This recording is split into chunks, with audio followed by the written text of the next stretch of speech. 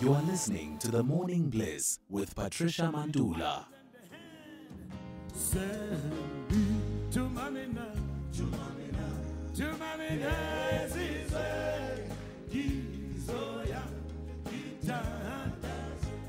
Service Delivery Watch on The Morning Bliss.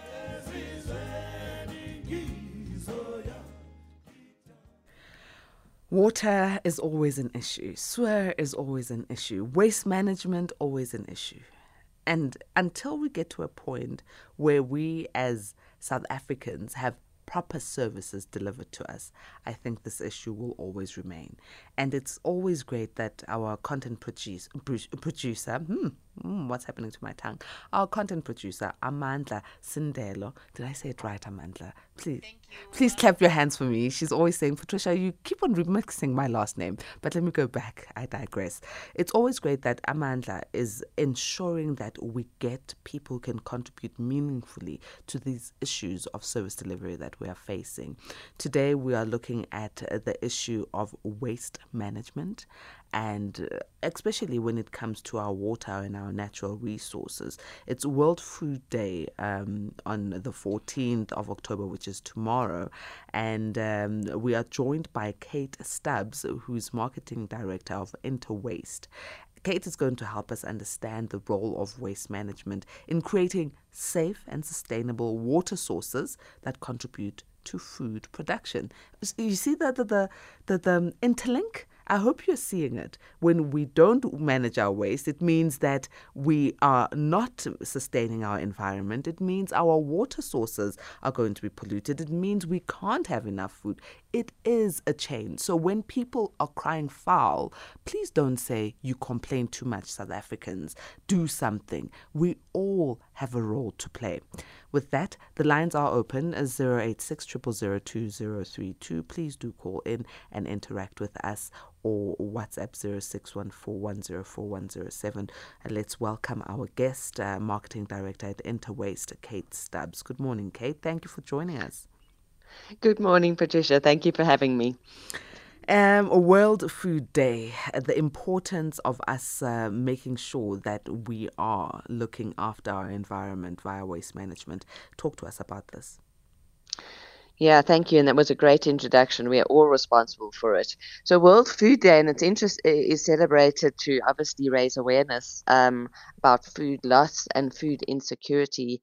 And I find it interesting that this year the theme, they've linked it to water. And water is life, water is food, which is so critical.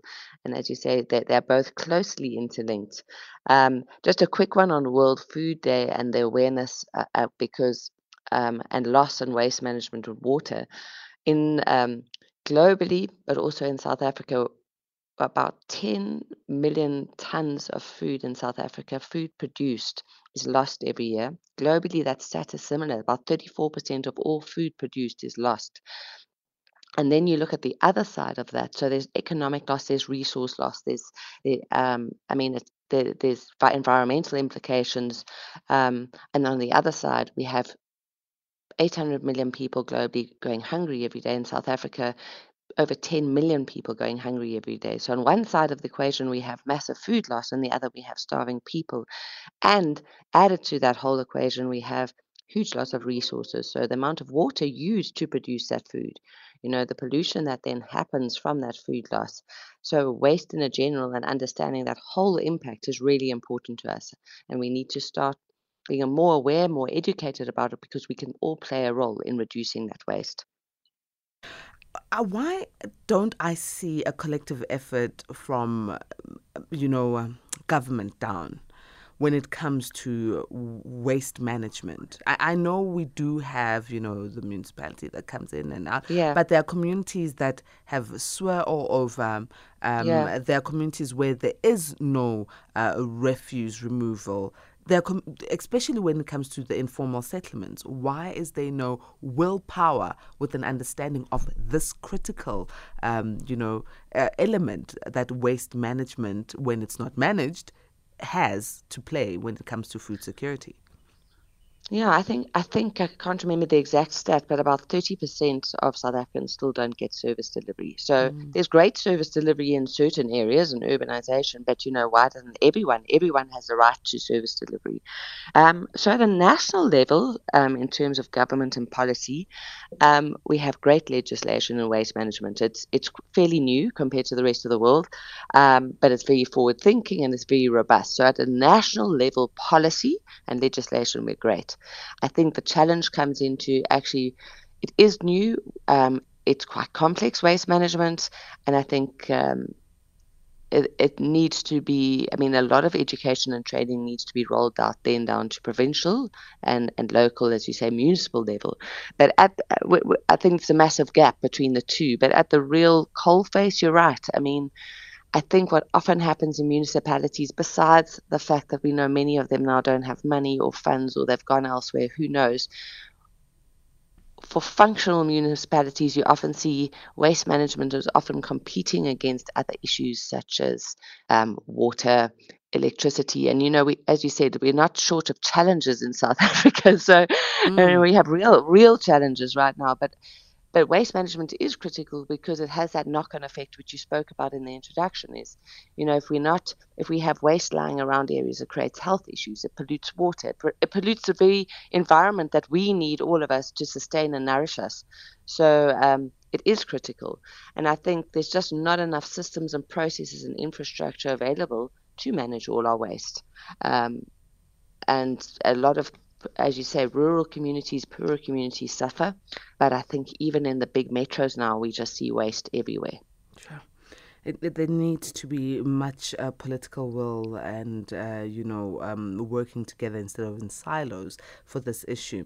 Now, can you talk to us about the importance of waste in striking a balance between economic growth and environmental protection? Because, yes, it's a business, that's how others see Yes. it. But at the end of the day, it goes over and beyond just the business for those who are doing the waste management. There's other eco value chains that people can tap into when it comes to waste management and in the same breath becoming environmentally friendly. Absolutely. I think the shift that we're trying to create, and globally is the shift about more of the awareness on the environment, but also on waste management, is to see waste as a resource. And I think we have to look a little bit back historically with how industry developed, and we got into this from the Industrial Revolution. Make en masse, agriculture grow en masse, and it was sort of take, make, waste, with very little forward thinking or view and impact of that activity back on the earth. And as the population grows, waste volumes are directly related to the amount of people, and our populations are growing exponentially. I mean, we're over 8 billion people in the world. South Africa's, I think, the latest stat was, I thought it was 61, but 62 million, a lot of people. So what we need to do from an economic perspective is waste should be seen as a resource. They estimate about 17 billion rands worth of materials discarded to landfill um, could actually be repurposed back in the economy. So that's where we start trying to say shift this thinking of take, make, waste to the circular economy. The circular economy looks at manufacturing right from the start of the process. So you design waste out of the system, not only from a product and material perspective, but also from a water perspective, an energy consumption perspective. We need to shift that thinking because we just how we're living on the planet now as humans is unsustainable with this growth. There are enough resources available, but then waste happens, and what we're doing now is that there's a lot of reprocessing of waste. So, for instance, glass bottles can be remanufactured back into glass. There's a paper packaging legislation now, the EPR. So, all types of plastic is plastic is an issue, and we have a lot of plastic waste polluting our water systems. Plastic is quite complex because there are different families of plastic, but plastic is fantastic for many ways in that it can be repurposed. It just has to be separated carefully, but plastic can be repurposed back into plastic materials or extruded into other things. Paper can be reused, so we really need metal can be reused. So most of the products that are post-consumer can be repurposed into something else as a secondary resource. It starts though with us separating and managing our waste. So that comes back to us as individuals too, in our homes and um, recycling. And even if it's just the basics of separating your food waste, which I'll call your wet waste, and your dry waste, your plastics, your cardboard, your packaging at home. Because the sooner you separate that waste, the less contaminated it is and the more value it has. So all our informal, we have a large portion of informal waste collectors around the country. They're doing an incredible job. They're separating that waste and they're preventing it from going to landfill, and they're making a job from it. Um, there's, in terms of waste beneficiation, there's wastewater treatments we can do. There's waste to energy. We have an energy crisis, so we have enough waste to generate energy for the country. And generating energy from waste is not a new thing. Globally, waste to energy plants have been operating for 60 years, and most of them are through municipal waste. And so we really need to educate ourselves, but also there's a collaborative effort required. But there's a lot of opportunity, as you say, economically and then environmentally from our waste.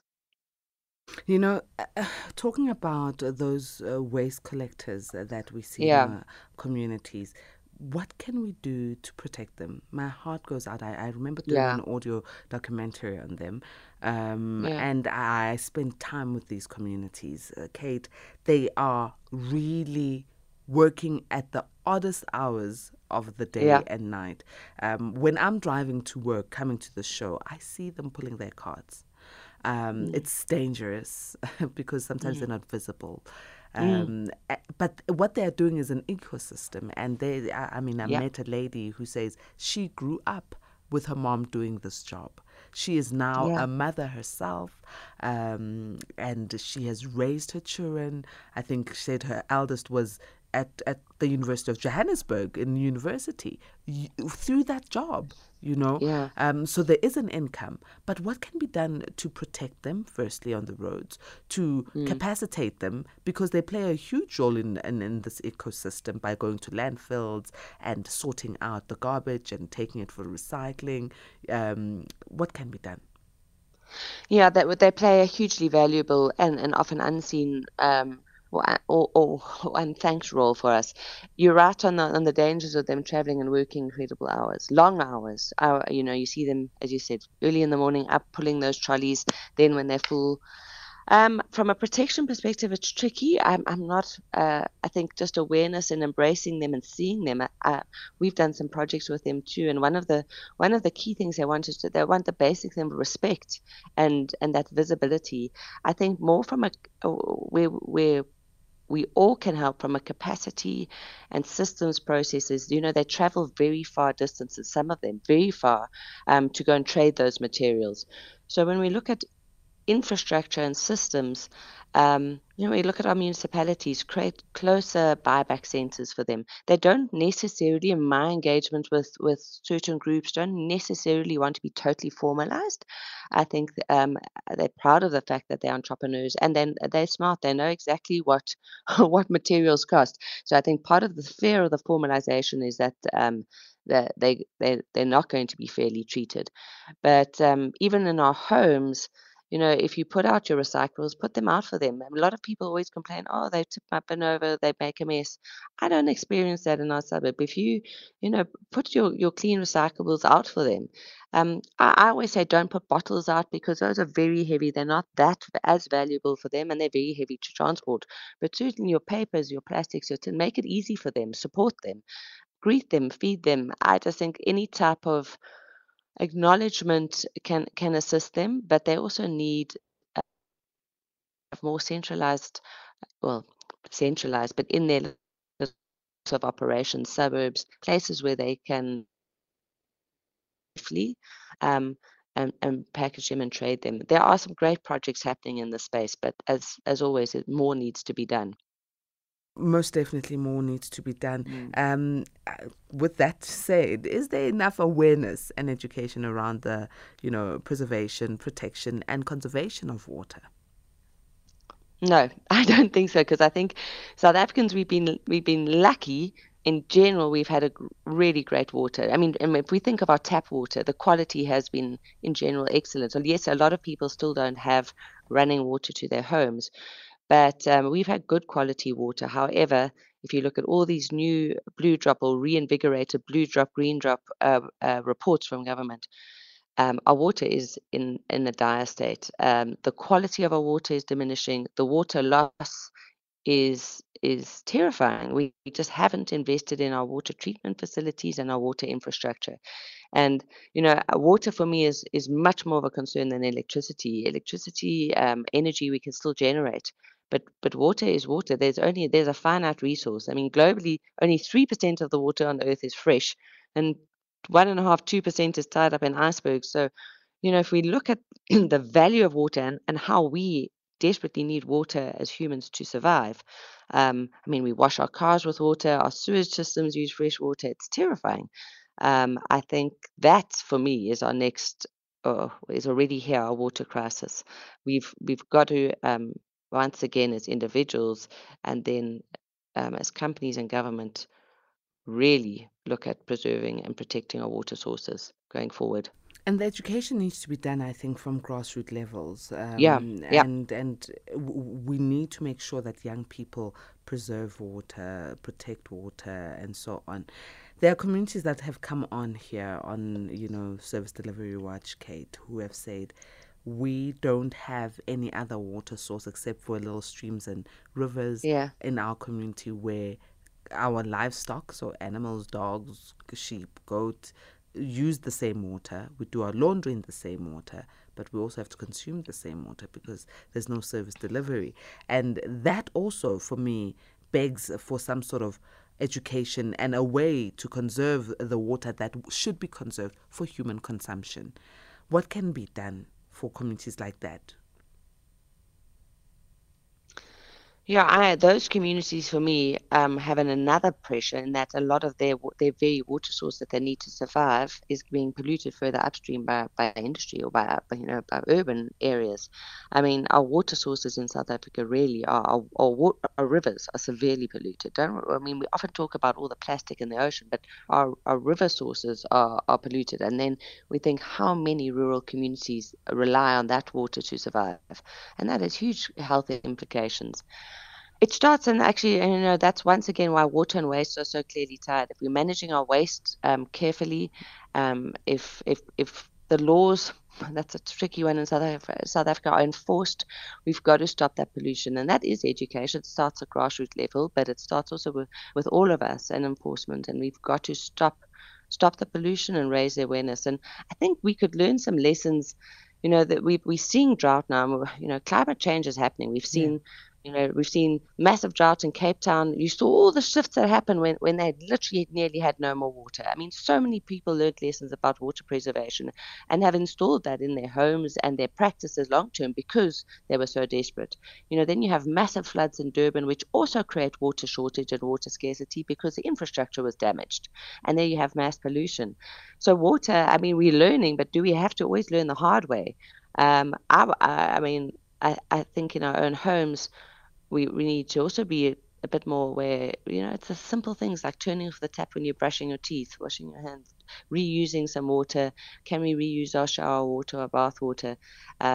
It's some basic steps which actually really do make a difference. But for those rural communities, they typically, for me, are not the problem in terms of preserving water because for them it is already so precious. I think we need to be mindful of them, of not polluting the very water resources that nourish their lives, as you said, and their livestock. But probably going back to the rural communities, looking at groundwater systems, bore wells, and just some infrastructure. I mean, you know what it's like. I mean, I can live with electricity. We all adapted quite well, but a few hours without water is unpleasant. Is very unpleasant. Oh, wow. It is more than just unpleasant. And like you're saying, in the rural communities, it's a precious commodity, water. Yeah. People pay so much to get water from sources because sometimes they don't have any running water. And I'm speaking from experience because when I go up to Ndwedwe, that's what I experience. Yeah. There is no water coming to the taps in our homes. There are taps, but there is no water. So it is a precious commodity. Talking about World Food Day that is commemorated tomorrow and observed tomorrow, what are industries doing to protect the valuable resource, which is water? So on the water side, I think from an industry perspective, and I think this is really the positive shift, is from a waste legislative perspective, liquid waste, effluent waste, is banned now from landfill disposal. So part of our waste legislation to force people to manage their waste more effectively. Each year, different types of waste are being banned from disposal. So liquid waste was banned from landfill disposal in 2019. Now, what that did, and it has a positive impact on water resources, is then big industries with large water usage were forced to manage their effluent more effectively, and a lot of them have installed and are building their own effluent treatment plants. So what that means is they treat their water on site, and they can then reuse it. We don't need to use fresh water for cleaning. We don't need to use our beautiful, potable, clean water for all production, certain production for sure, but for industrial cleaning, for dust suppression, for all sorts of things. So certain large industries are looking at repurposing their own water on site. From a waste management perspective, because of that legislation change too, there's lots of great technology now where you can treat effluent and all different types of dirty water back into reusable source. Not always to totally potable. You can convert most effluent, you can convert back into drinking water. It's obviously that's a lot more expensive and takes time, but a lot of water now is being repurposed. And when I say even hazardous water or oily water, you can separate it. They're great processes and technologies that can reproduce or clean liquid, which is incredibly important because every time we're doing that, we're not making use of our clean, fresh municipal water. Well, we wrap it at that and hope that we do better as a society. Thank you so very much for joining us, Kate. Thank you, Patricia.